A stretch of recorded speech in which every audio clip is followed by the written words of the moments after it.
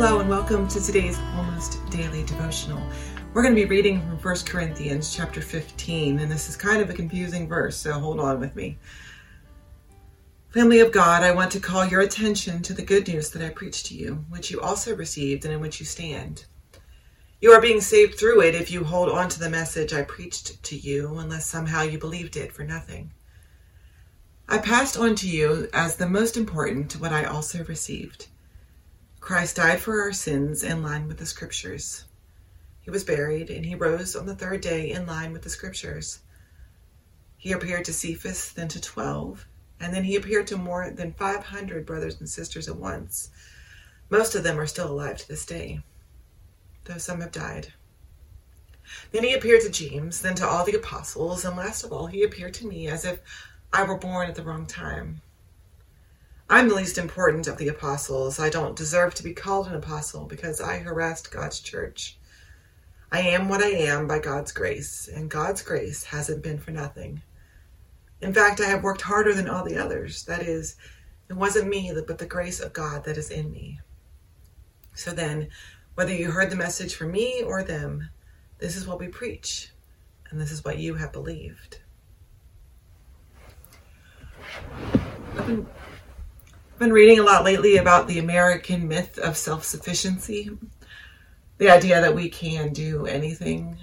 We can lift ourselves up from our bootstraps. I think it comes from our vision of the pioneer, trudging all alone through the woods with a knapsack on his back and an axe in the other hand, and subsisting on his wits and brawn and biceps.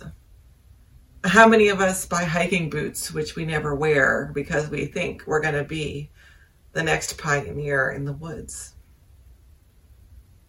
The truth is that we can be fairly self-reliant, fairly self-sufficient. We can do most things, but none of us are ever likely to become completely self-sufficient, completely able to handle life by ourselves or completely on our own terms.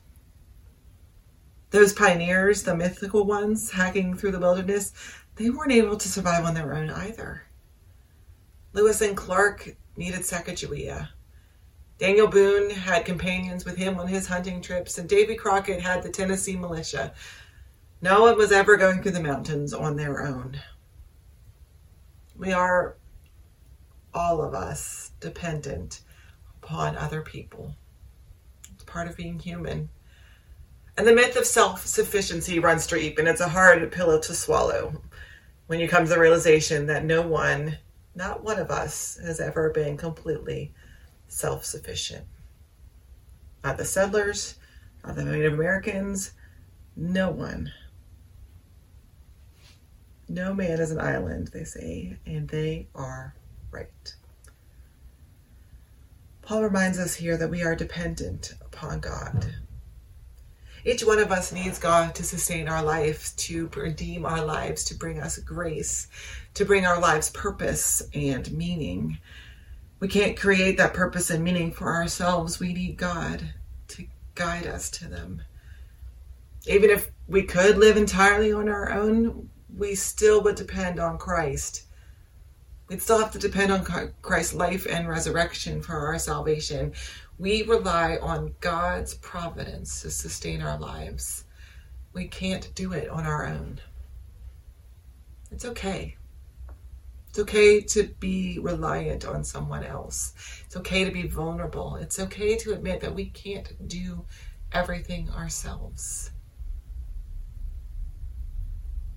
It's okay. Even if the only person that we can rely on is Jesus. It's okay to acknowledge our dependency on Jesus. It's okay to acknowledge that we need Christ's saving grace.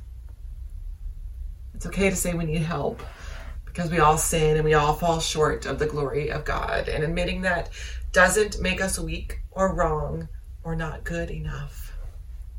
It just makes us human. A human which needs God, just like everybody else. A human that needs other people, just like everyone else.